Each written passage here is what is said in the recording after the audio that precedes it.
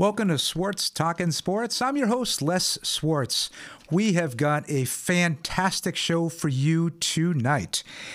We've got former Major League Baseball great Vince Coleman in the house. Now, before we start, please hit that subscribe button. Love to hear your comments. Would love your support. We can be heard on Google Podcasts, Spotify, and also Swartz Talking Swartz on TikTok and Instagram. So this is an exciting show. We've got a live chat tonight. We've got an amazing guest, so let's bring him on. Former Major League Baseball great Vince Coleman. First, I would like to give praise and thanks to our Father in heaven and through his Son, Jesus Christ, for giving me the opportunity to play sports. And I thank you very much, and I'm blessed and honored to be here on your show tonight. Thank you, Vince. Greatly appreciated. And we've got a lot to cover, and I know your time is precious, and we really do appreciate it.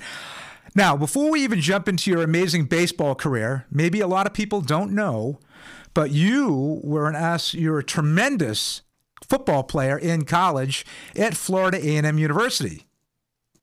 Well, I would like to say it all started out because I was a walk-on, and my mother made sure that I was going to go to college, and what college I had chosen didn't choose me. So when I filled out summer school applications, the first summer school that accepted me was going to be either Florida A&M or Bethune-Cookman or Florida State. Mm-hmm. And since Florida A&M reached out first, and I knew I wanted to try out for the football team first because coming from Jacksonville was a football state, and everybody loved football there, and that's the macho sport. It wasn't baseball. It was all football was my first love.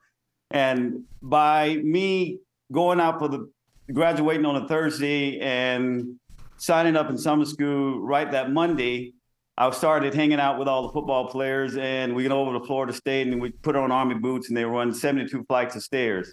And it was grueling, 90-degree weather, 90% humidity. But I tell you what, it builds stamina, endurance, power, and speed without me knowing that speed will come into play playing baseball. But I was just trying to get my legs strong. But the first day of camp, I ran 4.29, 40-yard dash, and I caught their attention right away. And so they, who's that little freshman right there that running 4.2? What position you play? And I was like, I'm a punter. I'm a place kicker. Hold on. I guarantee you there's no punter or place kicker in the history of football that has run a 4.2.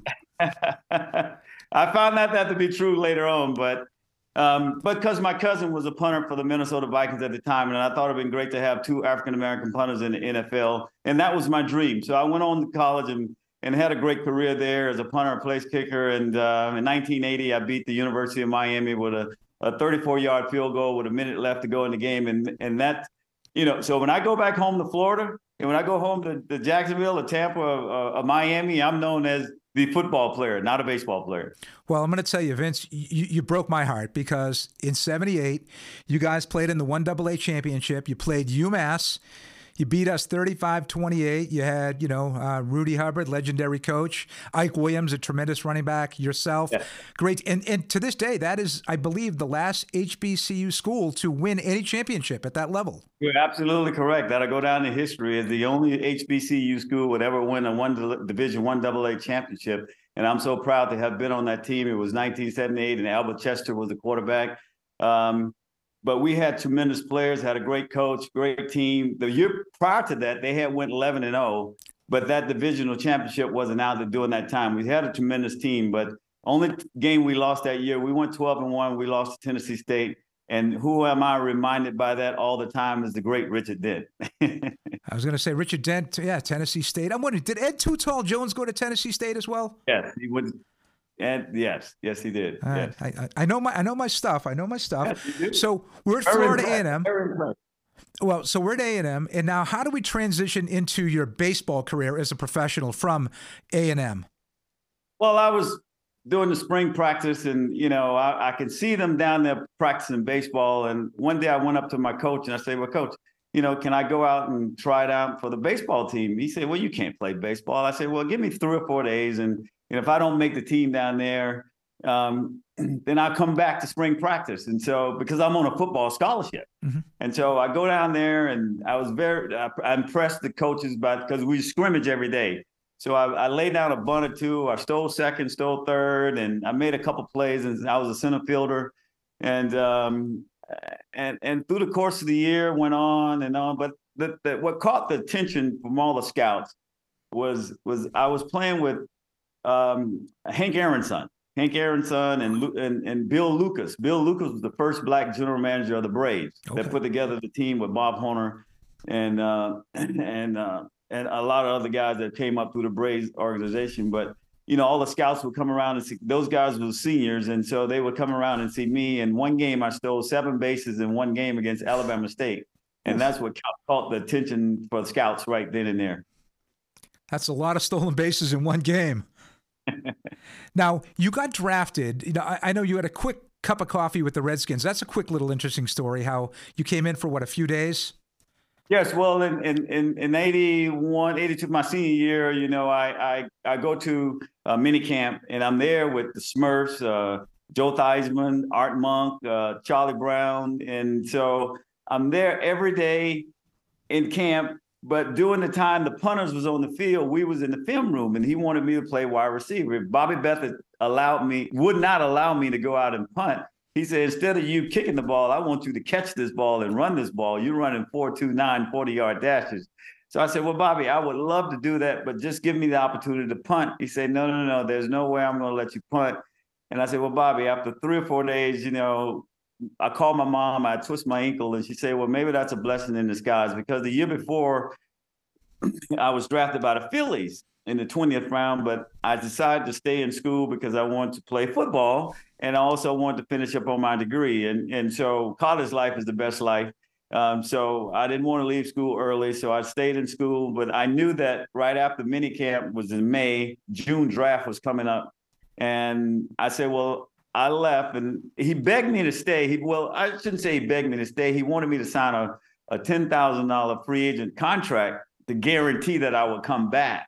Okay. And so I said, well, Bobby, I'm not going to sign it. I'm going to roll the dice and see where I fall into the draft. Now, I had led the nation in stolen bases 2 straight years at Florida A&M. 65 for 65 my junior year, and I was 65 for 66 my senior year. So I thought that I would go in the first round. There's no doubt in my mind. I bet at like 380. But here I am the first day of the draft, and I'm waiting by the phone, sitting there all day long, and it's like, phone never rang the first 2 days. And, now they had the 10th selection, and the Cardinals call. And the scout came to the house, and I said, well, let me ask you a question. How come I went so low? I said, well, your competition, your level that you played against wasn't at USC, Stanford, or Cal State Fullerton, or one of the big-time schools. So that's where we select you at. That's where you fall into our slot there. I say, okay, well, and right then and there, I say, well, I'm going to prove you wrong. And you did. And you sure did. Unanimous. You were, I believe, unanimous Rookie of the Year. Yeah, well, that was a blessing in disguise. I mean, I was blessed by being with a lot of great ball players. Mm-hmm. I mean, I was blessed with Ozzie Smith, Terry Pendleton, Tommy Hurd, Jack Clark, and being managed by Whitey Herzog. Mm-hmm. On that team, we had an all-star at every position, and we had Joaquin Andahar, John Tudor as a pitcher, and, we had everybody blueprinted they format after the Cardinals, how they want to go out and display they lineup. You had speed at the top. You didn't have a home run hitter, but one Jack Clark, but we had guys that consistently can handle the bat, that batted 300. And, we played great defense. And that's what we pride ourselves in, that we go out every day and we take infield and we hit the cutoff man, we go to the right bases, and we run the bases very well, So, by going with balls in the dirt, go from first to third, delay steal in second and third, so we kept it excited.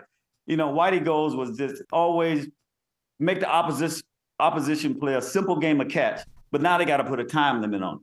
Anytime someone have to put a time limit on it, they're going to put pressure on you and they're going to throw it away. And so I was just blessed. But remember now, I didn't start the season in the big leagues that year in 1985. It was 12 games in. And then I can remember like it was just yesterday that I got a phone call from Jim Fugosi. I'm down in Nashville, and we was playing down there. And he said, well, you're going to – it's like 4 o'clock in the morning. He said, like, you going to the big leagues? And I'm like, really? And he said, well, trust me when I say this. This is the advice that Jim Fugosi gave me. He said, once you get to the big leagues, the game is going to slow down for you. Really? Now, what he was telling me was that because I had stolen 100 bases in A ball, 145 bases in A ball in Macon, Georgia. Then I was in AAA the year before. I stole another 100 bases, 101 bases. Now he said, Vince, you have the mentality to go and do something special. The game is going to slow. So when I got to the big leagues, what he was saying that the lights are beautiful and bright, they throw strikes, and my only question was that I just started switching at a 22-year-old kid. I started switching. I've been a right-handed hitter my whole life, so now I'm in 22 in the minor leagues with George Kissel, and we had a format. All he wanted to do is play pepper and put the ball in play.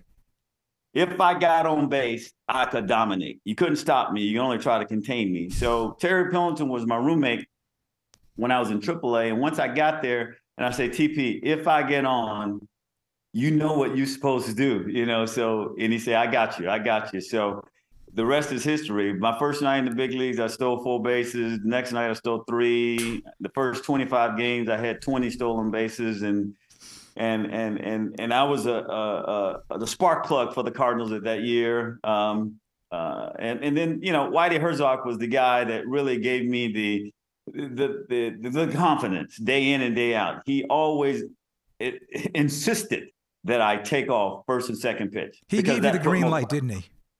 Oh, yes. I always had the green light. But, I had so much knowledge and wisdom and encouragement and from all the other players that are around me that loved me, that wanted me to continue to go on and take it every time I could.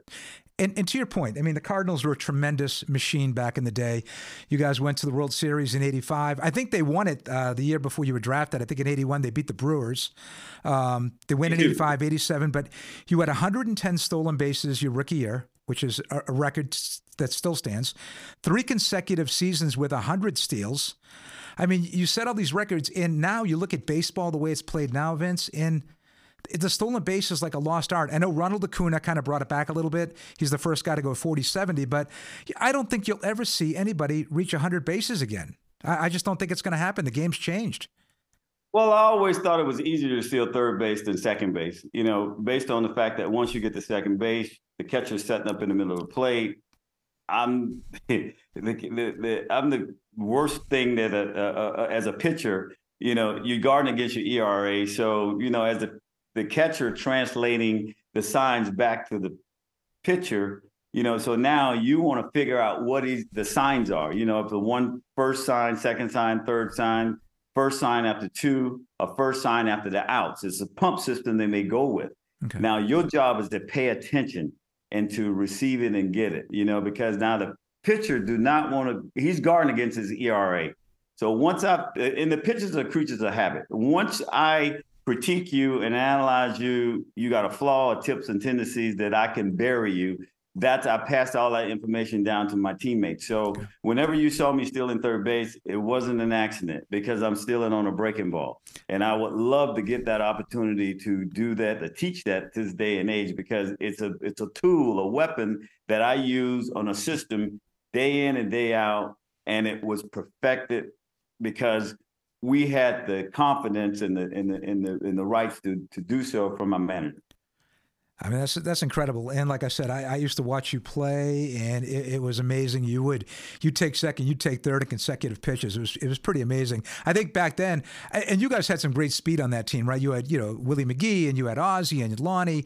But I'd say probably you and Ricky Henderson were the guys that really, exemplified the true base stealer in the 80s, I would think.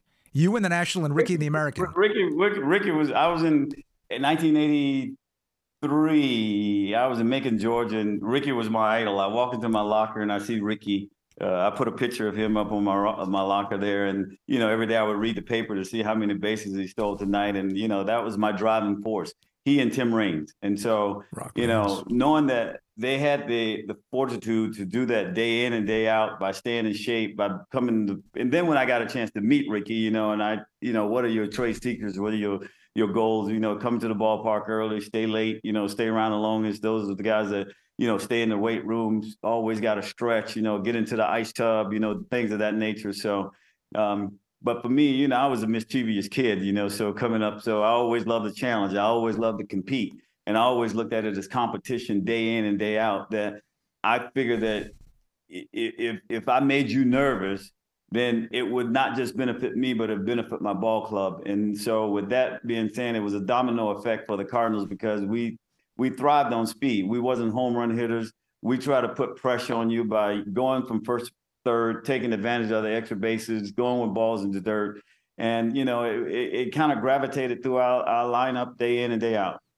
Now, we do have some questions. We actually have a lot because I think a lot of people are really excited to talk to you about this. But before we get to that, real quick, you're going to be going to your first World Series. You're in the postseason against the Dodgers, and this was really publicized back in '85. And I really believe that the injury that you suffered, I think, was the sole reason why the Cardinals ultimately didn't win the World Series. I mean, they went 7 games.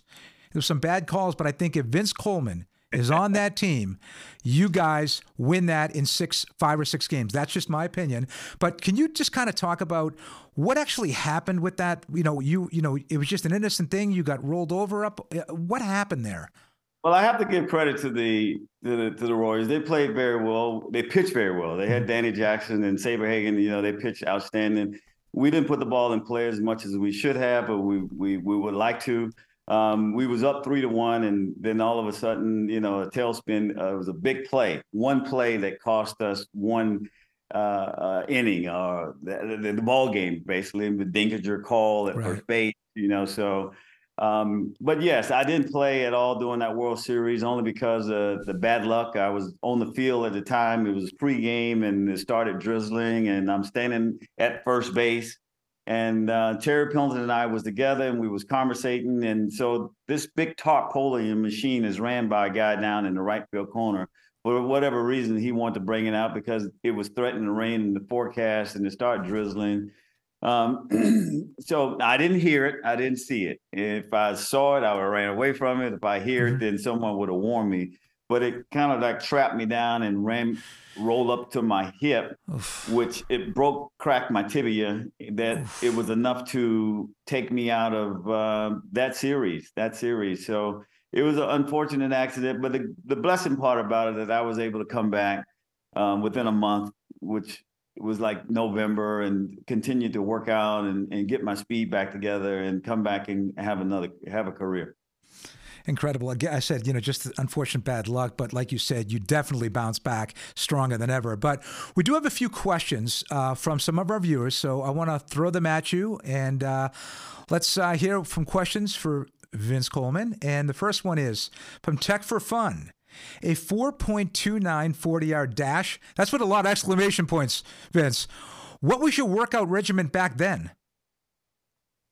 Well, if you saw me in high school, I was a 4 or 5 guy. Okay. And I graduated on a Thursday, and I started summer school, which I went to Florida A&M that Monday. My regiment workout every day was that I was working out with the seniors, and they would go over to Florida State, and they put on Army boots. You had to run 10 flights. And I tell to this day, I remember that 72. It was 72 flights of stairs. Oof. You would run 10. The first time I did it, I only did 5, and I was regurgitating, and they get up, freshman, you can't make the club in the tub, you can't hustle with a pull muscle, you soft, go back home to Jacksonville. And I looked up and I said, well, get up, don't give up. And I continued my workout. Now, after the workout, you would go and run 150s, just striders.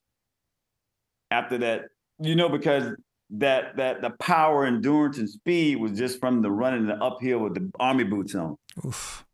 We did that every day religiously. And I say every day, you say, well, no, you couldn't have. I did it every day for 3 months. That's all I knew. That was my mentality. I had no choice. It was no other option. I didn't have a scholarship. I was a walk-on. I wasn't wanted. Out of all the thousands of junior colleges and in the state of Florida, no one wanted Vince Coleman.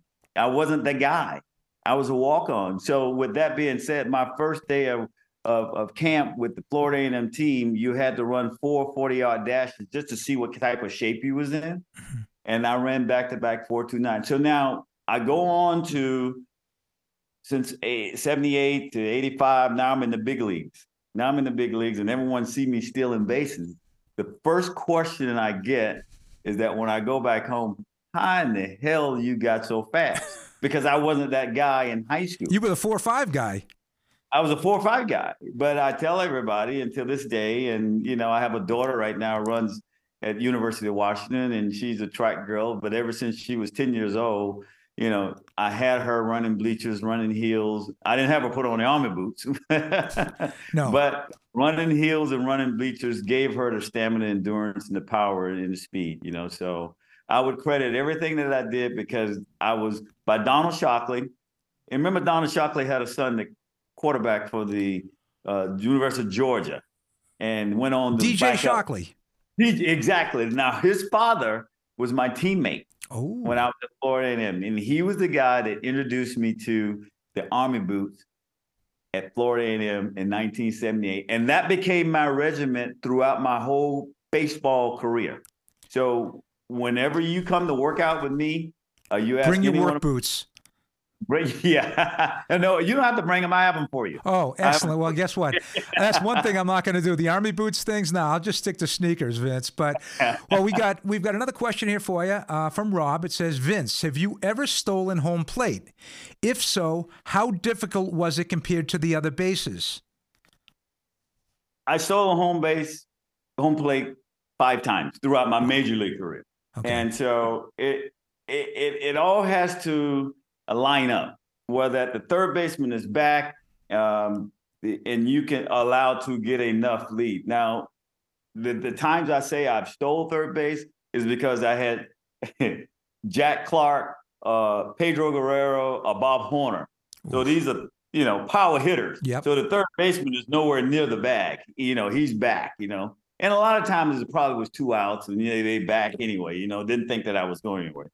But if I catch a guy like a lefty, like a Frank Viola, Jim DeShades, or Bruce Hurst, or Sid Fernandez, when they back is to you, so therefore, and it definitely can't go into the windup. Of course, I'm gone. Right. If you give me that opportunity, I would take it. Now, I did get a stolen home on a back end. It was 4 stolen bases on one play, and I don't know if you have that on film right now. How do you do 4 stolen bases in one play? So this is a major league record. I'm going for the rookie record in Wrigley Field.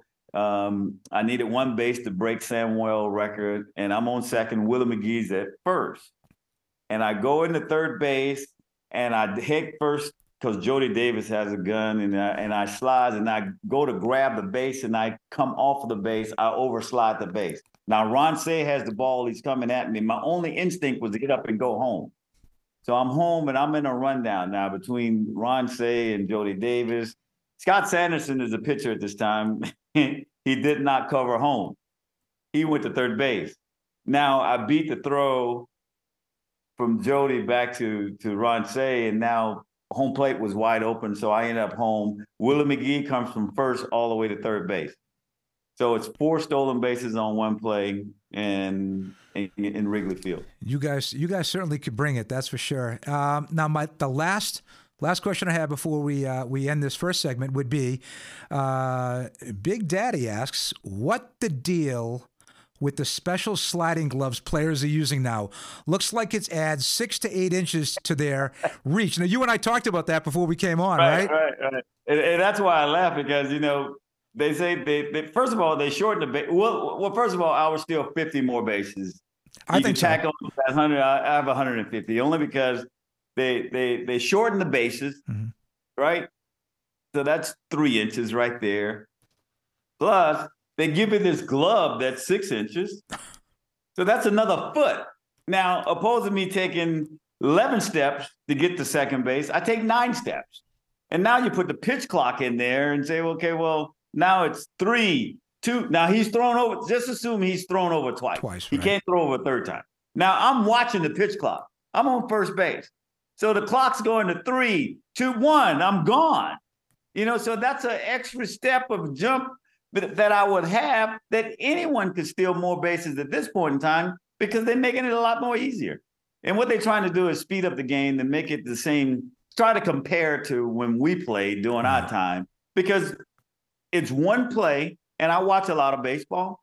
It's 2 plays, I should say, that I didn't see this year, and I've yet to see it. You tell me, have you seen it? Okay. Have you seen where a delay steal this year? No, I have not.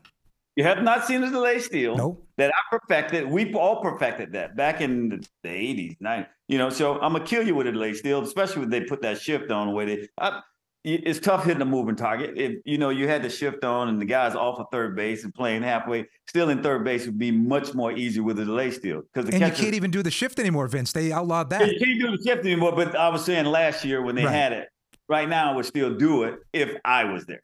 It takes a lot of guts and balls to do it. The other one is that I've not seen someone go in the ball in the dirt. I've not seen any. I watched the Padre games here. I've not seen anyone go in the ball in the dirt. So there's two baseball plays that it does the fans a disservice of how they watch the game today. There's no more excitement. The game now is very predictable because you're going to hit a home run or strike out. You got that right. And the one thing that I look at every day when you read the paper in the box scores, you see hits, runs, errors, and SO is strikeout. Every team has 10, and you cannot produce runs that way. Back in the day, you had too much pride to strike out. You had a 2-strike approach. You had bat control. You know how to take the 2 strikes and hit the ball the other way.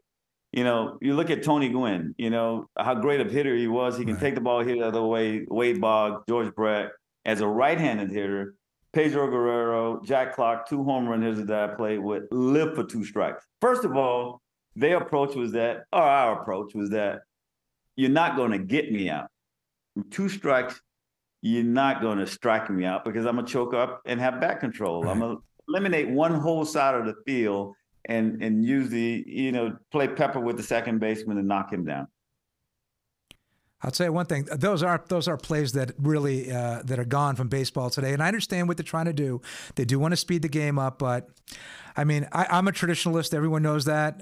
I just like the way the game used to be played. But this has been great. We're going to come back and talk second inning. We're going to talk a little bit about minorities in baseball, both players and managers, and what's going on, and get your take on that as to why there isn't as many American-born players that way. And we'll do that after these messages.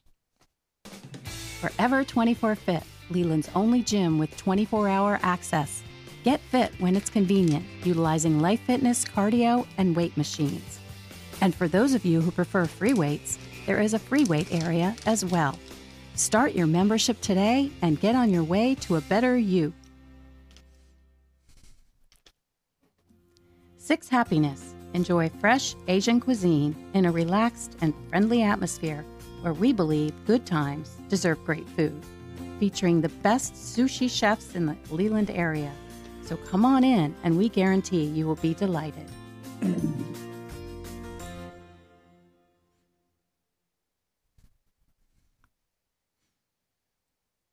Welcome back to Swartz Talking Sports. I'm Les Swartz. We're joined right now. This has been exciting for me.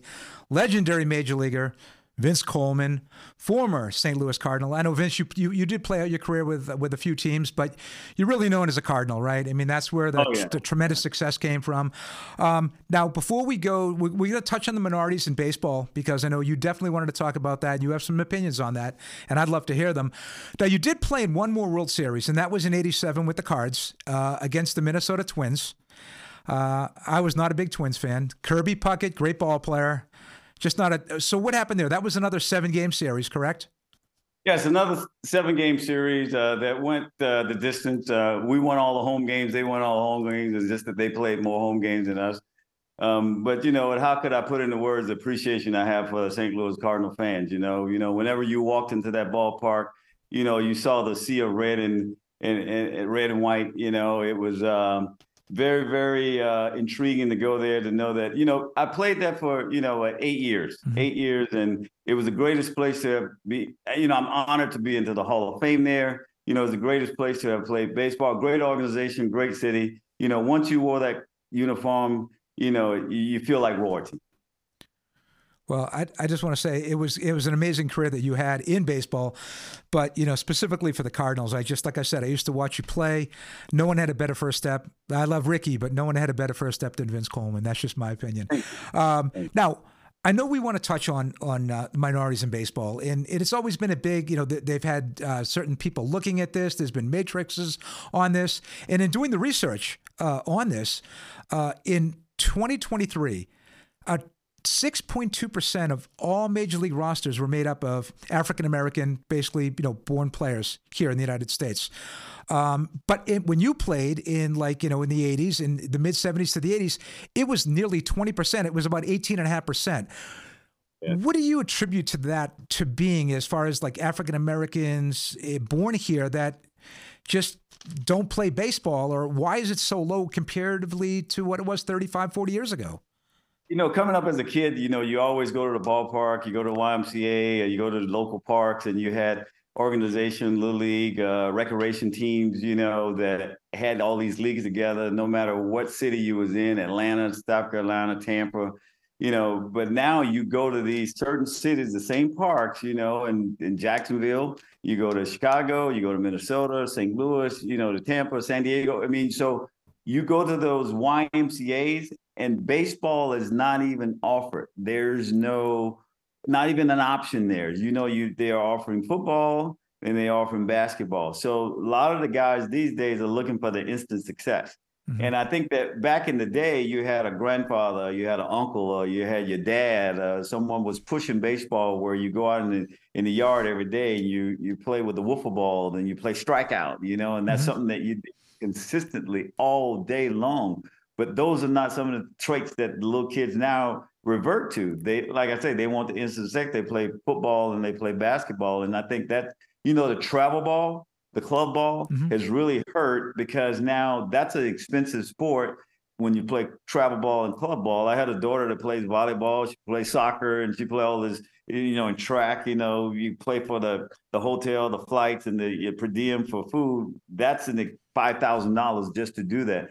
And too many low-income minorities cannot afford that, so it kind of hurt them that they don't have the resources to participate at a lower level, a level of baseball where that they are not in that community or in that environment. So it's and what has happened also is that every major league team now has these academies over in Dominican. Mm-hmm. Every team in some big market like the Yankees may have 2 academies over in Dominican, and they can recruit these players and sign them up when they're 16 years old. And, you give them an opportunity. They do an outstanding job by housing them, take care of them, and then they give them a great check. And it's enough to sustain them for a lifetime. But they give them the opportunity for 2 or 3 years. And then when they feel that they're adequate enough to bring their talents or skill set over to the States, the ones that are good enough to come, then they do that. But, it's just unfortunate that we don't have that vehicle over here to have minorities that in a low income to have the resources to play baseball a consistent, even to be introduced to it. And interesting that you brought that up. If you look at the actual statistics right now in 2023, 35% of all major league rosters are made up of, Latino and Hispanic players, which obviously encompasses, Dominican Republic born players. Back in the day in the 70s, it was around 7%, right? And now you've got a lot of Asian born players coming in. Back then, you didn't have ball players from Korea or Japan coming in. Right now, you've got a guy in the American League who's favored to win the MVP 2 years in a row, Shohei Ohtani. And you never would have seen that in the 70s or early 80s, correct? Right. Well, the game has changed where they open it up to a wide, broader things where that, no matter where you are or where you're from, you have the opportunity to come over and play. It was very limited back in the day. And, for the fact that, back in the early 80s, you didn't have the academies that was over in the Dominican. So they was always coming over here and given the opportunity to play. But their skill set probably didn't match up to where we were at that time, so it was very limited and the skill set wasn't there. But, right now, the game has changed. It's gotten better. I can say that for sure that it does, make a great deal of opportunities for the Dominican players because they start at a young age and getting major league coaching and big top-notch guys over there, scouts to go over there to give them an opportunity to play and even come over here and have that competitive edge. But let me ask you this, because growing up, we're about the same age. I'm not going to say we're still very young, right? Very young. Yeah. Very young. One of us is faster than the other, and I look young. You do, and one of us is faster than the other, and it's not me. Even if you gave me a 50-yard head start, I think I'd pull a hamstring on the way to the finish line. But when you were growing up, kind of like me, nothing was specialized, right? We played all sports. I mean, Right. Coming from Boston, in the wintertime, we played hockey, we played basketball, we played football and baseball. Could it potentially be that everything's been so specialized now where you're penciled into one sport from the time you're 10 or 11, that's your potential, and you're playing in basketball, it's AAU, it's travel, and that's all you're doing 12 months a year. Do you think that might have something to do with it? I think that, it kind of like does the kids a disservice because you lock them in and they don't really get the chance to use all their fast twitch muscles to utilize them from one sport to another. It pigeonholes them, and you don't want to be pigeonholed. My daughter ran track. She played basketball and she played soccer, and then she played softball. In high school, she played 3 sports. And the reason why she stopped running track for a little while during the summer was because they told her she had to go with the track team opposed to playing her sport, which she wanted to do, playing soccer, And so it was like, as a parent, what's great and what's good. And some parents are bought into the system where they feel that they have to spend all their time or their money. This is the end all be all, the vehicle to make it to the major leagues or make it to the college. And so, they buy into that system with the club ball, travel ball, is that if you don't play for me, then you can't play for the school, So it's a whole lot of particulars that goes along with that. And it's a lot of peer pressure, actually, because, like you say, back in the day, they didn't have travel ball or club ball. We played all sports. I played football, basketball, and baseball in high school. And then I went on to college and played both sports, and that was one of the reasons I picked Florida A&M, because they had a great program, but they was going to allow me to play both sports. And, and I was blessed by being there because, in baseball, you had a great coach, great system. Hal McRae was there 4 years prior to Andre Dawson. Then Andre Dawson came. Then I came to pick the team at Florida A&M. And then Marquise Grissom came right after me. So Florida A&M had a great program where you produce 4 Hall of Fame, well, I should say All-Stars, that played in the Major League Baseball. So I'm very proud of that. And one of my biggest accomplishments of when I played and started in the All-Star game in 1987 and in Cincinnati, I was in left field and Andre Dawson was in center field. And coming from an HBCU school, Florida A&M, I thought that was a great accomplishment for me. And our coach was there at that game, so Pop Kittles. The Hawk was a tremendous player. You want to talk about electric. He could hit for power. He could run. He was a 5-tool player. Oh, no doubt. Yes. Yes. Now, regarding minorities in baseball, that's what the players, that's on the players' side. I really want to address the managerial side because, we all knew Frank Robinson was the first manager, of color to manage in major league teams with the Indians. But you only have 2 managers right now that are African American, right? You have Dusty Baker and Dave Roberts, and they're both incredibly successful managers. Baker won it all last year with the Astros. He's been a winner wherever he's gone. Dave Roberts has already won one with the Dodgers. Now, they better win tonight. If they lose tonight, they're out in 3 straight to Arizona. That's going to be a little bit of an upset. But why do you think that maybe more managers are not there? Because they have obviously proven that, they can manage in the big leagues and manage successfully. I think when you look for a manager, you're looking for leaders of men. And I know that they have done a great job, and that Dusty have done over the years. Like you say, he's been at 4 different organizations that has done very well and made it to the World Series and playoffs throughout his tenure of being a manager. And now you have Dave Roberts have been there the same way, and they're great leaders of men. They have the full respect. They're old school. They know that what it takes to become champions. When you come into the preparation is the best form of learning, and how you prepare your team to go, So when you come into the ballpark now, some teams take infield every day. Some guys elect not to. Some guys run the bases doing batting practice. Some guys not to. But I know for a fact that they put emphasis on how to fundamentally sound, run a ball club, what it takes to take advantage of the extra bases, going with balls in the dirt, delay steals, bunting, hitting the ball the other way. So those fundamentals has a big play when it comes down to playoff baseball. You don't want to see the mistakes being made on the bases, and because that could cost you a ball game. And I know they put a lot of emphasis on that because they're old school guys. I mean, they want you to come early, stay late, and because knowledge builds confidence. Confidence makes you play fast. And when you play fast, you kick ass.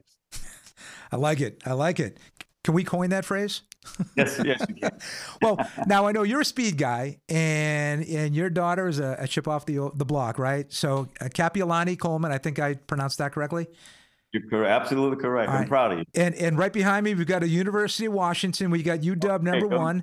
By the way, Washington undefeated, big game against Oregon this week. Okay, Big game this week. And that's Odunze, the I'll wide be receiver. there. I'll be there. Oh, you're gonna be.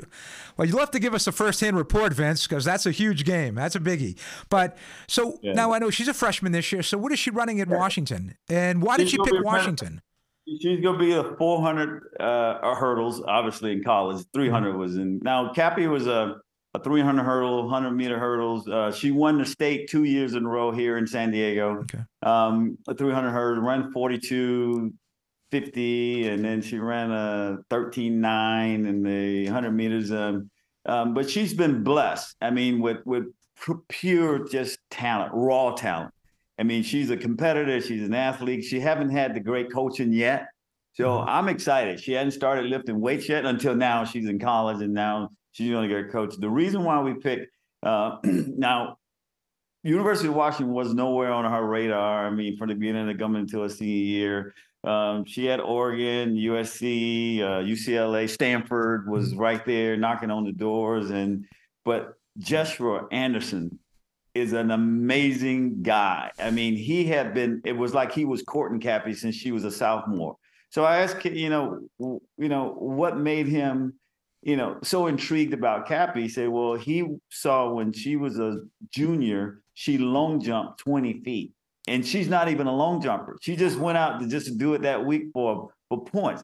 That's what caught his undivided attention. He said right away, she's an athlete. And he started following her because Cappy last year was on the nation's #1 high school volleyball team here in the state of San Diego. They went 32-0, only lost one set. Cappy was an outside hitter. She jumps like Jordan. She can jump, she can hit it. And then her freshman year, she was on the basketball team where it was 32-0. She averaged like 25 points. So she is an athlete and very competitive. So he's excited to have her. He's cracking his knuckles. Joshua won 3 NCAA championships while he attended Washington State. Wow. So he knows a little bit what he's talking about, when it comes to preparing for the 400 hurdles. So we're excited about it. I'm excited for the one thing I can say about Cappy, my daughter, is that she is one of the hardest workers. If you tell her to get up at 5 o'clock in the morning, she'll be there. Never late, never ran away, injuries never really stopped her from doing anything. She doesn't make excuses. She prepares hard. So I'm excited for her. Well, based on what you've told me today, Vince, I mean, just the work ethic that you have. I mean, with the Army boot thing still's throwing me. Like I'm never going to look at Army boots or work boots again the same after hearing what you're doing. And I'm not going to try to do what you did, but it seems like she's got that same, really hard work ethic that you had that got you to where you are and where you were. So we do have a couple questions to finish up this segment. So if my amazing producer can pull those up. All right. So Tech for Fun says, what is it like to be famous? Well, that's something I can't ask. I imagine when you were playing, you couldn't go anywhere without someone wanting an autograph. What's that like, Vince? Well, when I came up as a kid, I admired, Willie Mays, Pete Rose, was my idols. And then I get to the major leagues, and now I see Willie Mays and I meet Pete Rose, and, they all of awe of me because by the time I saw them, I had like 25% stolen bases. And, they came to me and they gave me all this advice on how to continue my success, play this game as though you was playing when you was a kid, don't let anyone intimidate you, work on your first step. This is the advice that Willie Mays gave me. But they were so humbling and honored, and here I am, just a kid, just in awe of them. That gave me all the confidence in the world. And so whenever I go somewhere and someone see me, I am so grateful and honored to sign an autograph, to take that time, to spend time, or whatever it might be. When, I was blessed by being with Ozzie, and Ozzie taught me a lot by how to be that personal chain, because those fans pay a lot of money to come see you play, and all they ask is that they never get that opportunity, because at one point in their life, they probably wanted to be that baseball player and they never made it to that major league level. And now here they are, fans of yours. So just take the time, and it won't hurt you. Just be respectful and humble and honored. All right, we got one more question. This is from Rob. What's impressive is everyone knew he was going to steal, yet he did it anyway. I mean, and to speak to that, Vince, right? So you still hold the record with 50 consecutive steals without being caught. No one's ever done that. Well, I tell you that I always thought third base was easier to steal than second base. But I was blessed by being in the minor leagues and this was prior to me being drafted, Don Blasingame. I don't know if you heard of Don Blasingame. He was a player for the Phillies, but he became a great manager in Japan. And he was very analytic. And, he would come by the time it was just, God's kind of like put us in play together, because when he became a coach, I was drafted. And so now here I am in this skull session every day, with film and video on all the lefties. And that's without telltale sign on who could dissect that pitcher on left-handed pitchers. So when I came into the league, I was in the minor leagues with Tom Brown, and I was in the league with Zane Smith. I was Bruce Hurst, Honeycutt, Bobby Ojeda, Sid Fernandez. So we all came through the minor league system together. Mm-hmm. So now I can have videos of these guys, and now it's either in your head, your hands, your knees, and your feet. A lot of times, like Bruce Hurst and Honeycutt, and even Tom Glavine, it was in his setup. So whenever they came set, it was already predetermined that they was going home. They're creatures of habit. They don't know it. They don't know what I know. So I was blessed with this gift through Don Blasingame that gave me this tool of knowledge on how to dissect pitchers. I kept that secret with me and I still have it with me, because in St. Louis, we had the first base dugout was on the first base side. We had a camera in there just for pitchers. And no one knows this, but, everybody want to look at now the analytics and the cybermetrics on the pitchers and that stuff. I did that back in the day. That what gave me the edge. And so, I would pass that on. So going into every ball game, I knew who I could steal off of and who I couldn't steal off of. And the guys that I could not steal off of was probably a guy like Terry Mulholland. Terry Mulholland was very quick and had a quick pickoff move. He did not know I was going, but the catcher was thinking I was going, because I'm still, with my aggressive lead. Now Ozzie's batting second, and I say, Ozzie, I can't take this guy. You go get that fastball first pitch. You wear it out. Willie, if you there, the fastball is there. Now, going into a ball game, they would always know ahead of time who I could steal off of, I couldn't. The two pitchers I would say that I respected the most, and I can tell you this today, they didn't know that at the time, but Terry Mulholland was a left-hander, and Roger McDowell as a right-hander. Had quick feet. They was very athletic. So I had to respect them, and knowing that anyone else, I'm going to bury you. So it was a chess match, with the fact that if we want to put on a hit and run, if we want to put on a bunt and run, you can only try to contain me. You couldn't stop me. So Ozzie and I had our own signs, whether if I knew that the third baseman was back and he wanted to bunt, the third base and I bunt and run and I can go all the way around the third base. We had little plays like that. Pick your poison, right? Yeah, pick your poison. Right. They couldn't, like I say, they couldn't stop me. They can only try to contain me. Well, there was one more question, and this might actually ask you to spill your secret. And if Tony can bring that back up for us, and this was a question that said, what was the first thing from Gary McNeil? What is the first thing you look at with the pitcher when you get on first base? What's the first thing you look at? You got two, you got a right hander, you got a left hander. Right. Going into that ball game, I know at the head, the hands, the knees, or the feet, the setup. Then I look at how he sets his hand. If he sets his hands up high by his chest, he's already in a loaded position. He could get to his load real quick and throw. But he has his hands down to his belt. Now he has to lift them up to go. So that's time. So I already know that going into the ball game. So the base is stolen before the ball game even starts. Now, the right-hander is pretty much basically simple, is that you break the left knee, you have to go to the plate. Now, you run against a guy like Sutcliffe or you run against Rick Rhoden to give you the trick knee, the balk move. They taught them this over with the Dodgers. And I go to the umpire when I get on base and I say timeout. And I go to the umpire and say, you know what? He has a great balk move.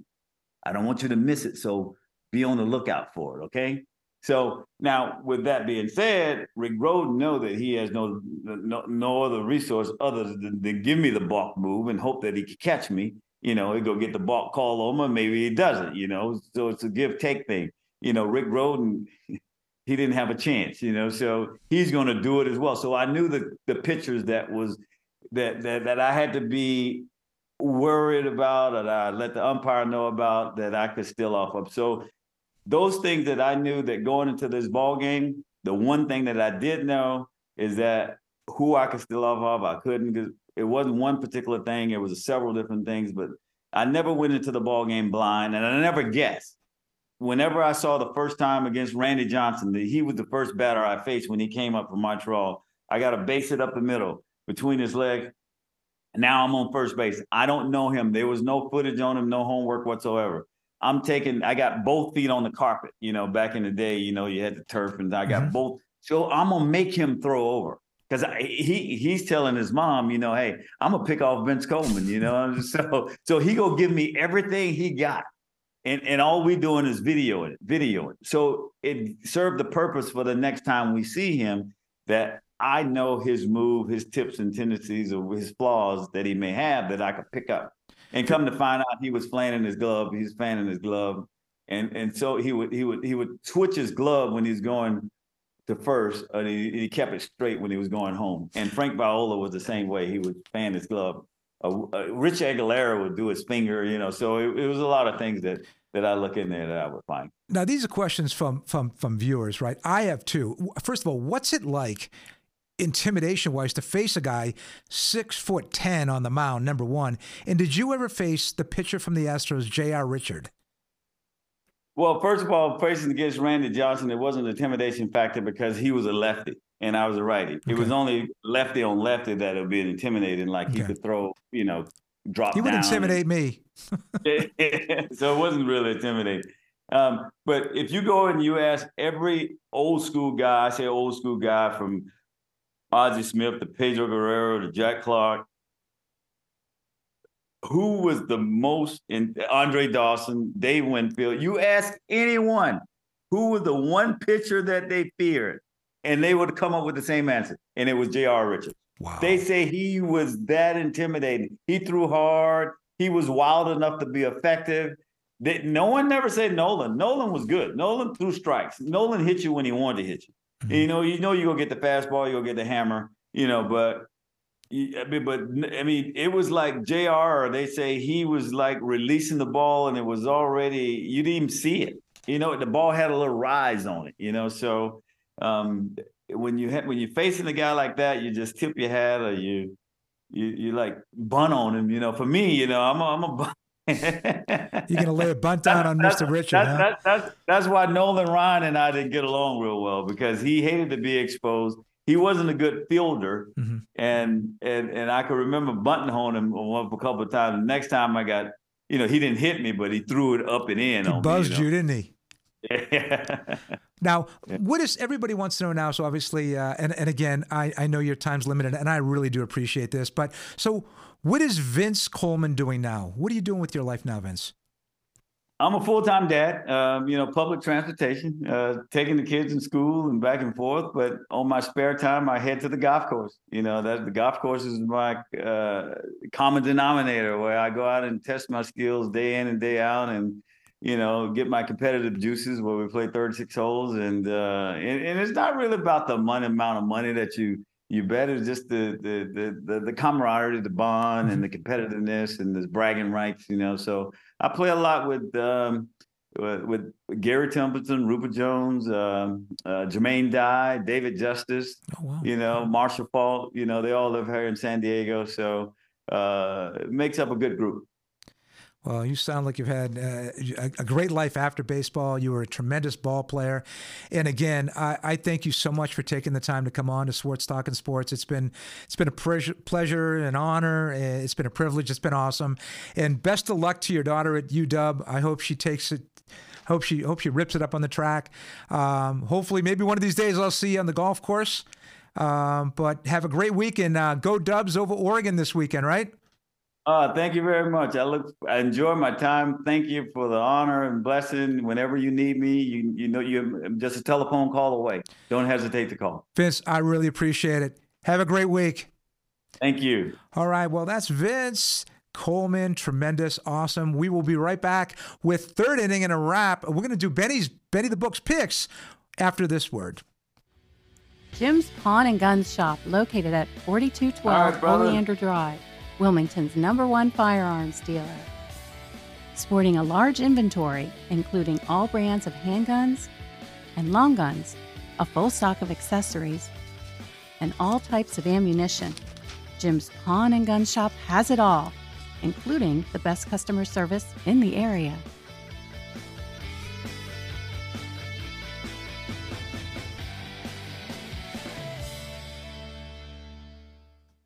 Before the lights go out, call Wilmington Generators. We offer the lowest price and a 10-year warranty for all Briggs & Stratton installations. A Briggs & Stratton powers more of your home for less money. Call for a free quote. Wilmington Generators. We play with power.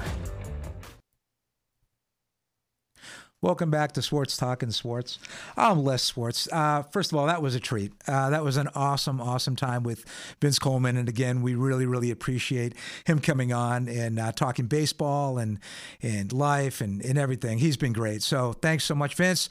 Well, if everyone's tuned in to see Benny the Book, the King of Carolina, I got to say the King is on vacation. He is in Orlando, Florida, with his lovely wife, and he's playing golf, and I guess he's seeing Cirque du Soleil tonight. So hopefully Benny's having a great time down in Florida. But he did go 2-2 last week in college. Not too bad, but he finally absolutely killed it in the pros. Benny undefeated last week, 4-0. So congratulations, the book is back. It's definitely a roller coaster up and down, right? So, but I have the privilege of doing Benny's picks this week. So I'm going to start with college. Benny's got 4 games that he's going to do, and the first one he's going to do is going to be the Memphis Tigers getting 4.5 at Tulane. Now, Tulane's got a really good team. Pratt's a great quarterback. They were in the Cotton Bowl last year and beat USC, but Benny's thinking Memphis is going to cover that. So Benny's taking Memphis in the 4.5 against Tulane. His second game in college is a Pac-12 battle, the last one between these two teams for a long time, and that's the Oregon State Beavers, 3.5 favorites over UCLA. Now, Oregon State coming off a big win last week, and UCLA also a great win last week, 25-17, knocking off previously undefeated Washington State. Good defense. They really bottled up Cam Ward, who was a Heisman hopeful, and they really did a great job defensively there. So he likes Oregon State, 3.5 favorites over the UCLA Bruins. The third game he likes is that's going to be a toughie because it's the Battle of the Tigers again for LSU. They actually played Missouri last week. The Battle of the Tigers. They're at it again.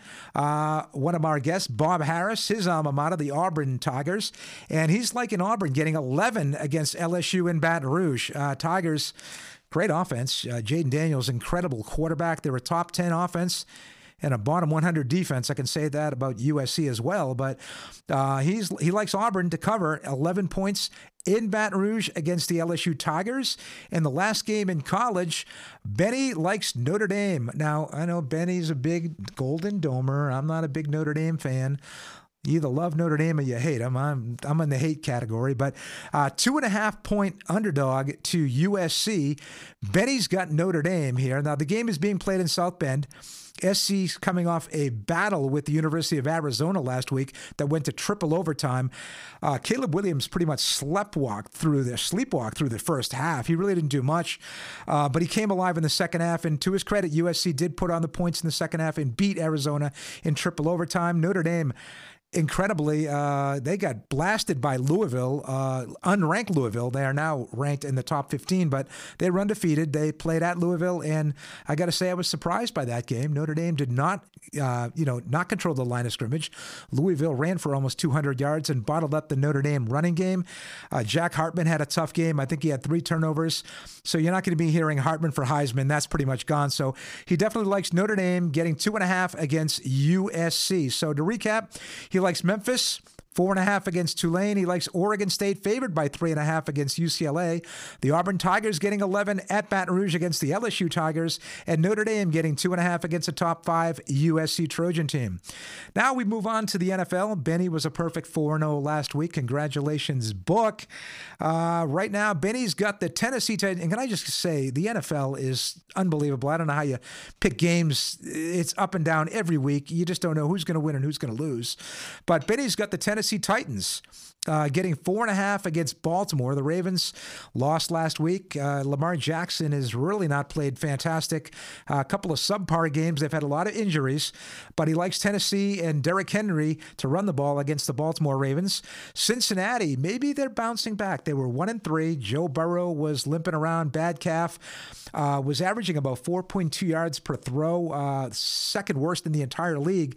But he kind of lit it up last week against I forget who they played, but they won big, and he threw for a lot of yards, over 300 yards, and Jamar Chase had 3 touchdown receptions. So it looks like the Burrow to Chase connection is back. Now they're playing Seattle. I kind of like Seattle in this game, but Benny likes Cincinnati and the 3 points. So he thinks Cincy's going to win it by about 6 or 7. The New York Jets, who were an absolute disaster a few weeks ago, maybe they have a pulse. Zach Wilson finally playing like an NFL quarterback.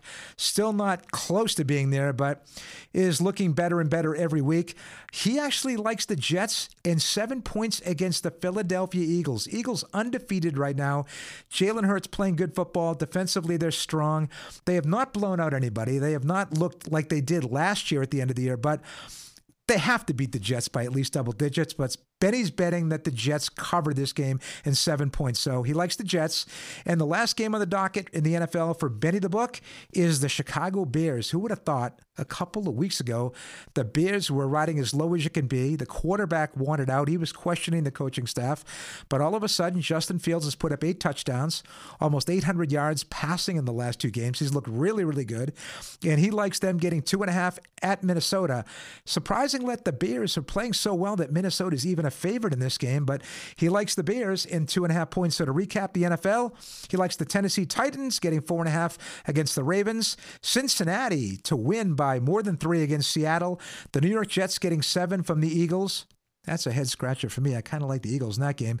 And the Chicago Bears getting 2.5 against Minnesota. So Benny will be back with us next Wednesday. Let's see how he does. Good luck to the book and safe travels back from Florida. Again, special thanks to Vince Coleman. Outstanding. I would love to have Vince back again. He was a great guest. Now, we have a Daily Double this week for you. Not just Vince, but we also have our Big Ten contributor and big Ohio State guy, season ticket holder for the Buckeyes, and knows a little bit about the NHL as well. And that's Todd Trieger from Columbus, Ohio. We pre-taped a show this week. Excellent interview with Todd. That'll be on the YouTube channel Thursday at 4 o'clock. So be sure to check that out if you're a big college football fan. He came up with some excellent points, especially as it relates to the Big Ten. And he actually had his picks in the NHL and had his Stanley Cup picks. I know them, but you have to tune in to hear them. So again, thanks everybody for watching. As always, hit that subscribe button. We really could use the help. We really need the comments. Let us know how we're doing. Tell us how we can be better. And we'll see you next Wednesday, 7 p.m.